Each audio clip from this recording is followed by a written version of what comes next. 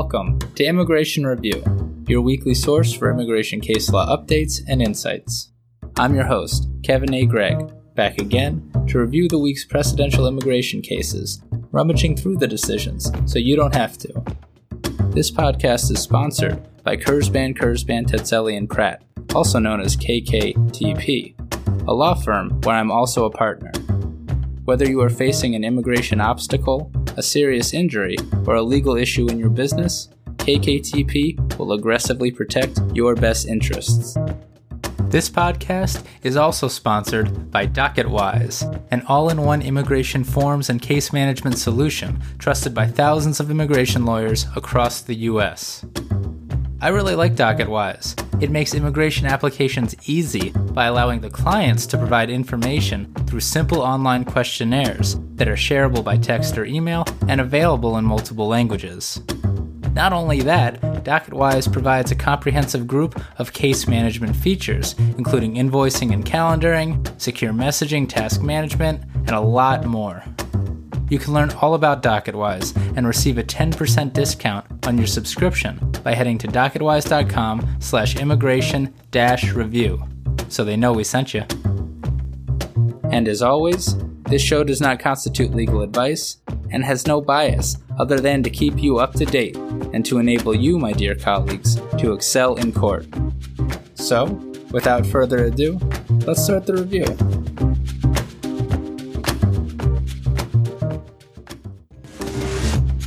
Nothing bigly newsworthy came across my inbox this week, so I suppose I'll kick off the podcast to note simply that the Title 42 public health order, which was implemented during the Trump administration due to the COVID-19 pandemic and almost surely had very little to do with the COVID-19 pandemic, remains in place and is being applied to expel asylum seekers by the Biden administration. While the legal fight around continuing Title 42 is complicated, it's hard for me to see how maintaining the extraordinary policy at this time complies with U.S. immigration law. Fight to keep this issue front and center after the midterms. And donate to Immigrants List if you haven't already, because Ira Kurzban informs me that we are coming down to the wire, and candidates that support immigration reform are in need of everyone's assistance. And if you want a self-certification CLE certificate for 10 episodes of the podcast, hit me up. That includes these 4 cases, of course.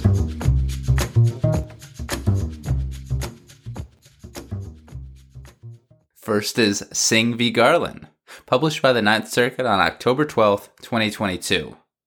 Kind of. Not really a decision, rather, a decision was issued in this long-awaited en banc case this week, and wouldn't you know it, the full Ninth Circuit did not go en banc on Singh. That means that Singh v. Garland, episode 93 of the podcast, remains the law of the Ninth Circuit. Check out episode 93, of course, for this important decision. But to summarize here, Singh is the big Ninth Circuit holding that, as I read it, requires that in absentia removal orders commenced with deficient notices to appear that were never cured by DHS by filing of a new NTA, i.e. all of them, need to be reopened in the Ninth Circuit. Looks like the Singh decision just barely survived en banc rehearing, a decent bellwether of the state of the Ninth today. Relatedly, and the same day, the full court did not go en banc in Mendez-Colin v. Garland, which appears to be an unpublished decision that relied on Singh. Unsure why the court had a separate en banc petition pending, but it all seems to be the same issue, so that's all I've got to say about that. As Judge Collins wrote in dissent, Singh, quote, casts doubt on the validity of potentially tens of thousands of in absentia removal orders issued in this circuit over the last 2 decades, end quote. Indeed it does. As there is now definitively a circuit split on the issue, and as the whole dispute originates with 2 recent Supreme Court decisions, I'd be astonished if the Supreme Court didn't take the dissent's invitation to hear this case this term or next. That is, unless the Solicitor General exercises her discretionary authority not to ask the Supreme Court to hear the Singh case. And that is Singh v. Garland. Kind of.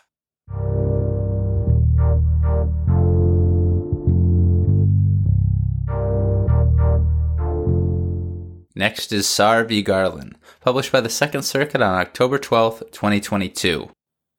This is a weird one on venue and stays of removal. Mr. Saar is an asylum seeker from Mauritania who the U.S. government decided to detain in Mississippi. From that detention facility, the immigration court had him appear before an IJ in Jena, Louisiana, at another detention facility. There are, of course, a disproportionate amount of immigration detention centers and courts located in rural and difficult-to-access areas of the 5th and 11th Circuits, corresponding with America's traditional Deep South. And DHS may have eventually physically transferred Mr. Saar from Mississippi to Jena, Louisiana. It's a bit unclear.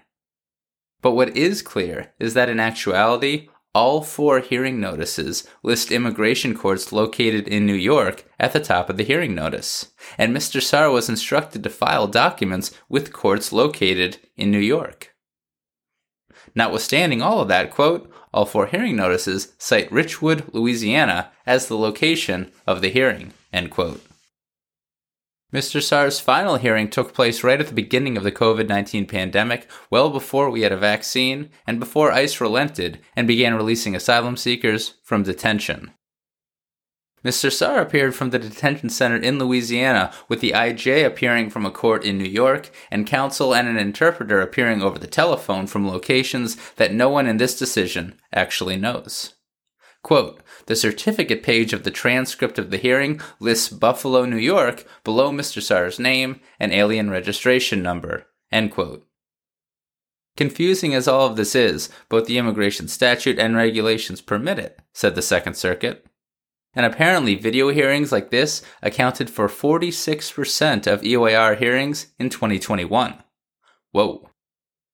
Anyway, Mr. Saar lost his case before both the IJ sitting in Buffalo and on appeal to the BIA, and he filed a petition for review with the Second Circuit. He then moved for a stay of removal with the Second Circuit, because asylum seekers and all non-citizens can be removed to the country that they fear pending circuit review, absent a stay of removal from the circuit. And it would seem that the stay was pending for like 2 years. Oil moved to transfer both the petition for review and the stay motion to the Fifth Circuit, arguing that the Fifth and not the Second Circuit had jurisdiction over this case. I wonder why Oil wanted to get it from the Second to the Fifth. Therefore, before addressing the stay, the Second Circuit addressed its venue. INA Section 242b2 states that venue for a petition for review is proper in the circuit, quote, in which the immigration judge completed the proceedings, end quote. Seems clear enough, but it's not in the age of video hearings, said the court. Because notwithstanding the immigration judge's physical seating in New York within the Second Circuit's jurisdiction, the court here held that the removal proceedings were completed in Louisiana. That is in part because under the regulations, 8 CFR section 1003.14a, to be specific, quote, jurisdiction vests and proceedings before an immigration judge commence when a charging document is filed with the immigration court by DHS, end quote. Now I'm just going to put aside the fact that many, if not all, of the circuits in the deficient NTA cases have held that the word jurisdiction in this regulation doesn't actually refer to jurisdiction in the traditional sense. Truly, putting that mess aside for the moment, the fact remains. To the Second Circuit, the regulations evince an understanding that the NTA's physical filing governs which court has authority over a case, unless venue is subsequently transferred, of course. Plus, quote, each of Mr. Saar's hearing notices provide a Louisiana address as the location of Mr. Saar's removal hearing, end quote. Even though those hearing notices also list a New York court at the top of each hearing notice for the filing of documents. Clear as mud. Or in judicial speak, it, quote, created reasonable confusion, end quote. The Second Circuit went on to explain that under the regulations, the Buffalo Immigration Court had, quote, administrative control, end quote, over the proceedings, but that's not the same as jurisdiction or venue to the court. In so holding, the Second Circuit agrees with the BIA footnote in matter of RCR, and it creates a circuit split with the Ninth and the 10th Circuits, which according to the Second Circuit take a more holistic approach based on consideration of various factors in a given case when determining venue in cases like this. It also splits from the bright line rule created by the Fourth Circuit in Herrera-Alcala v. Garland, episode 114, under which venue lies where the IJ physically, quote, sat during proceedings, end quote. So the opposite decision would have occurred in this case if it had all occurred in the Fourth Circuit. Wild. Gong again. And it seems like the Seventh Circuit might agree with the Fourth Circuit there. Despite all of that, the Second Circuit exercised its discretion not to transfer the case to the Fifth Circuit here. Quote, in light of Mr. Saar's understandable confusion about the proper venue for his petition, the period of time in which Mr. Saar's petition has been pending before this court, and the fact that Mr. Saar's counsel is based in New York. End quote. Having kept the case, the Second Circuit then denied the stay. Applying the well-worn factors under the Supreme Court's decision Nicken v. Holder, the Second Circuit held that Mr. Saar wasn't likely to win on the merits of his case. And that's because Mr. Saar's primary argument was that the immigration judge and the BIA applied the wrong legal precedent when they applied Fifth Circuit law rather than Second Circuit case law to his asylum claim. But the Second Circuit just held that actually the Fifth Circuit was the proper venue, so that argument is pretty dead in the water, said the court. Plus, Mr. Saar, quote, may continue to pursue his petition from abroad and, if successful, would be afforded relief by the facilitation of his return, end quote. All of that being said, the U.S. government apparently has a forbearance policy such that it doesn't, as a matter of policy, remove people when their petition for review is pending in the Second Circuit. So all of this is likely academic, to paraphrase the court here. Good reason to file a petition for review in the Second Circuit, though. And by the way, Mr. Saar was released from ICE detention at some point during this whole ordeal. So to summarize, venue is proper in the Fifth Circuit, and Fifth Circuit law probably applies to the case, but the Second Circuit is going to take the petition for review and probably will apply Fifth Circuit law, and the Second Circuit denied a stay, deciding that Mr. Saar will probably lose on the merits when the Second Circuit gets to the merits, but today is not that day. And by the way, a stay is almost surely unnecessary for Mr. Saar. Got it? And alright, fine, I'm not going to put that jurisdictional thing aside.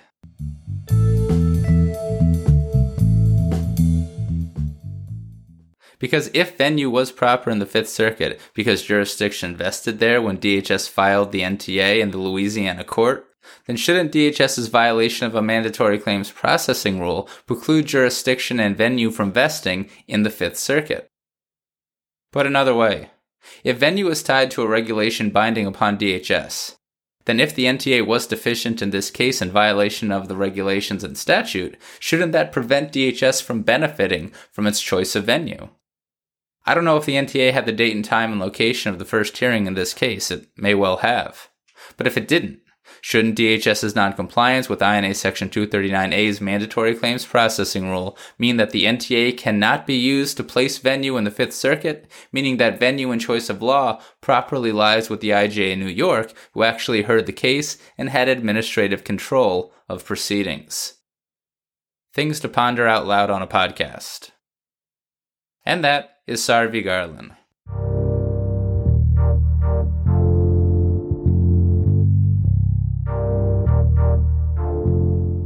Moving on to Moreno v. Garland, published by the First Circuit on October 14th, 2022.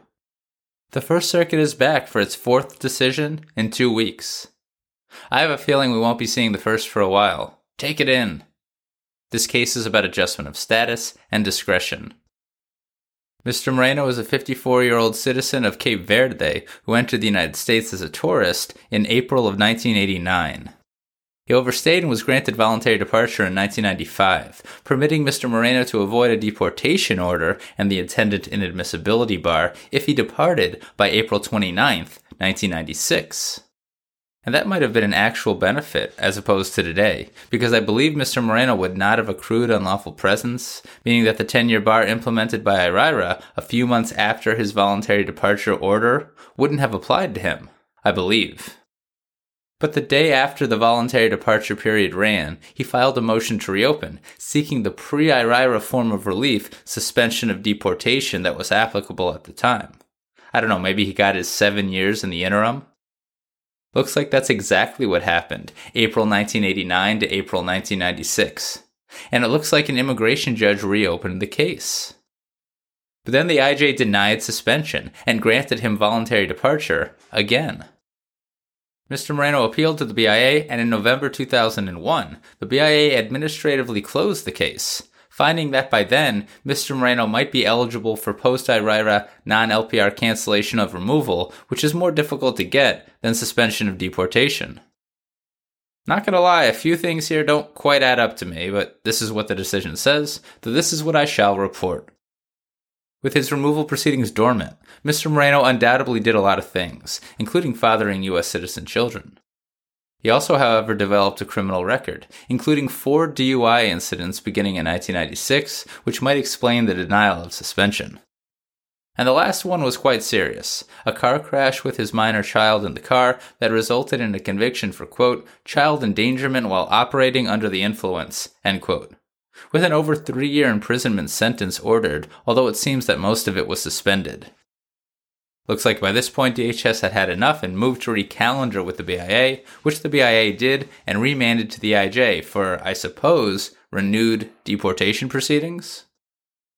By this point, though, Mr. Moreno had a U.S. citizen son over 21 years old who filed an I-130 immediate relative petition for him, and the petition was approved in 2019. Mr. Moreno therefore applied for adjustment of status under INA Section 245A. Unsure how or why that is, because actually I would have thought that these would have been remanded pre-IRIRA deportation proceedings. Or maybe it was the same statute both pre- and post-IRIRA for adjustment of status? Whatever, I'll shut up about my procedural confusion. The immigration judge weighed a lot of stuff, but ultimately denied adjustment as a matter of discretion. The IJ relied heavily on Mr. Moreno's criminal and alcohol history and apparently his lack of candor when discussing it on the stand in court. He's been here a long time, though, and he's worked hard, and it seems that his U.S. citizen family and life partner suffer from some serious medical issues. Nevertheless, the IJ concluded, quote, the positive equities in this case simply cannot outweigh the adverse factors, end quote. The BIA affirmed, and then denied Mr. Moreno's motion to remand, which sought a second chance before the IJ based on the, quote, new previously unavailable evidence that his life partner had been diagnosed with a low-grade form of brain cancer and was undergoing treatment, end quote. The BIA believed that this fact wouldn't move the needle on the discretionary denial. And to the First Circuit it went. But under Patel and prior First Circuit precedent, the court, quote, lacks jurisdiction to review the way that the BIA exercised its discretion in denying his adjustment of status application, end quote. A legal point that Mr. Moreno had to concede. So he argued that the BIA, quote, both ignored important facts in the record and clearly mischaracterized others, end quote. But the First Circuit didn't agree with that framing. The BIA did a fine job, said the court. Regarding the BIA's denial of the motion to remand for presentation of the new evidence, well, the First Circuit believed that this too was a challenge to the BIA's weighing of evidence and its exercise of discretion under the 1990s decision matter of Coelho. And so, quote, while we recognize the severity of this outcome because we cannot discern any error of law in the BIA's explanation of its conclusion, we have no authority to review the BIA's exercise of discretion, end quote. The First Circuit therefore affirmed the denial of the motion to remand, and Mr. Moreno lost his case. And that is Moreno v. Garland.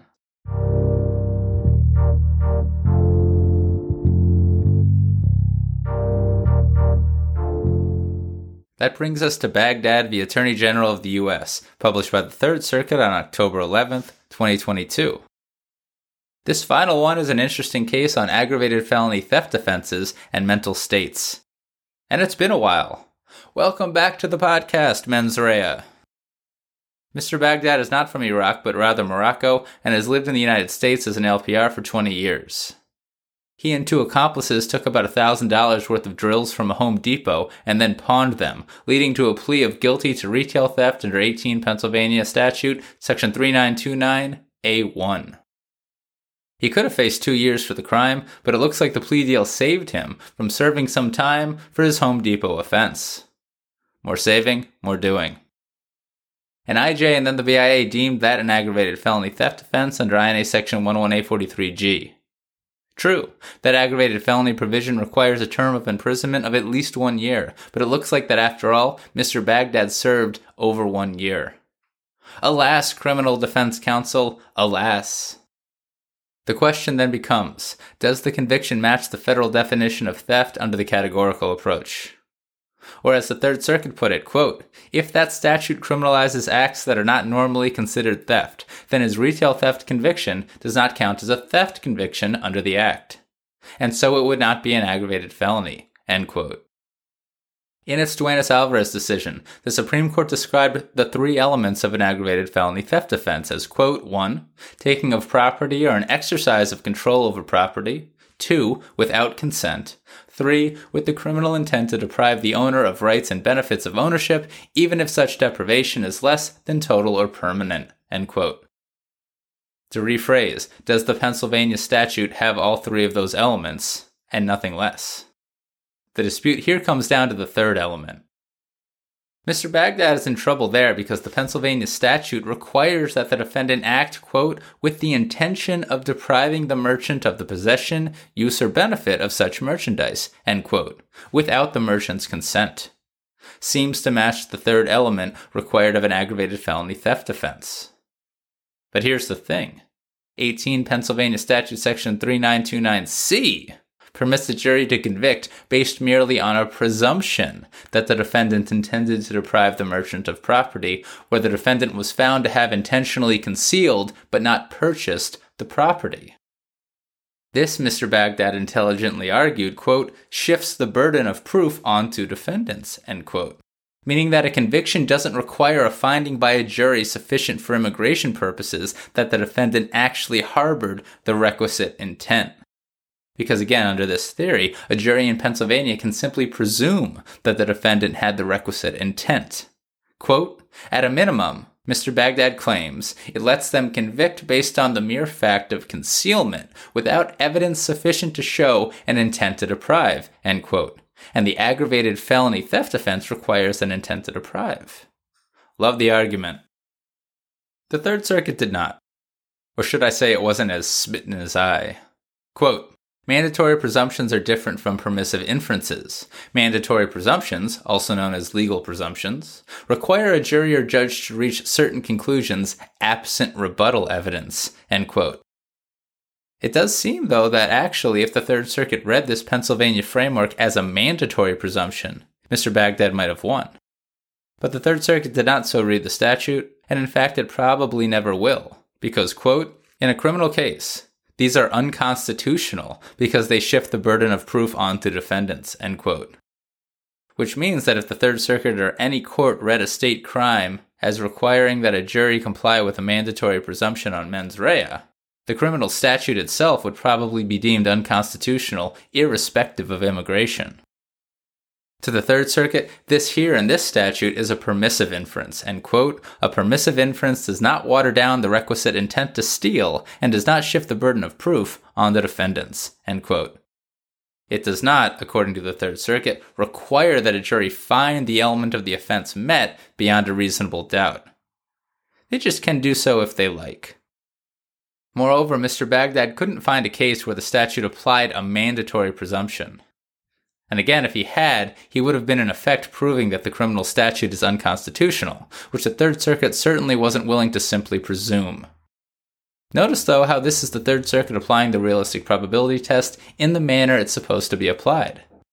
The statute appears to make Mr. Baghdad removable based on the text of the statute, but if he can satisfy the realistic probability test and find an overbroad case, he can avoid removability. Duenas-Alvarez. The jury instructions in Pennsylvania also strongly indicate that the presumption is permissive rather than an unconstitutional burden shift in a criminal case. And even though it appears that the jury instructions use the normally mandatory language of shall when talking about this presumption, state courts, quote, routinely read statutory language like shall be presumptive evidence of as just permissive inferences, end quote. So Mr. Baghdad did not succeed, and he remains removable. The Third Circuit, quote, trusts that Pennsylvania courts will keep treating Section 3929C as permissive and ensure that juries apply the inference in a way that accords with due process, end quote. But to be clear, it seems like Mr. Baghdad got really close to satisfying the realistic probability test.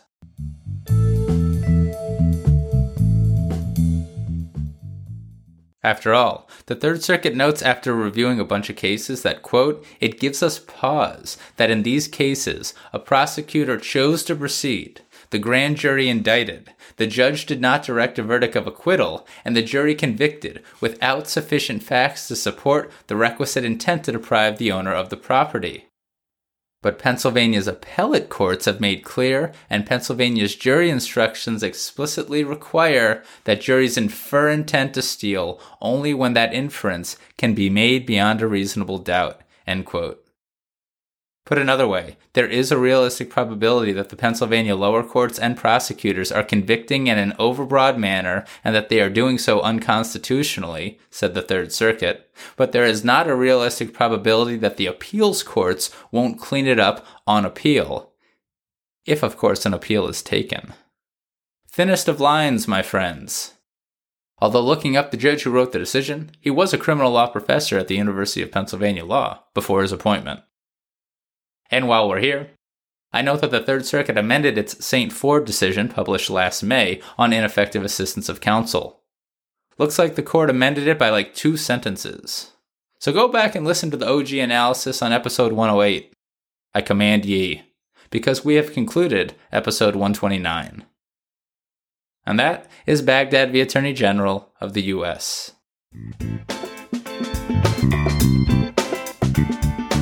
So there you have it. You're all caught up with the past week's published immigration cases. I'm Kevin A. Gregg, a partner with the law firm Kurzban, Tetzeli & Pratt, and this has been another episode of Immigration Review. Thank you for listening, and I hope you enjoyed it. If you did, please share it with a friend and rate and review us. Each review helps new listeners find the show. And of course, subscribe to Immigration Review wherever you get your podcasts. If you like what we do and want to become a patron of the show, please check out our Patreon page at www.patreon.com/Immigration Review, or click on the link in the show notes. And if you're interested in an official Immigration Review CLE certificate for 5 credit hours, email me at kgreg@kktplaw.com with your full name and the episode numbers for the 10 shows you've listened to. Also, feel free to email me with questions, comments, or anything at all. And follow the show on Instagram and Facebook at Immigration Review, and send us a tweet at ImReview. That's IMM Review. I'll be back next Monday for a brand new discussion. Until then, I'm Kevin A. Gregg, bringing you the Immigration Review.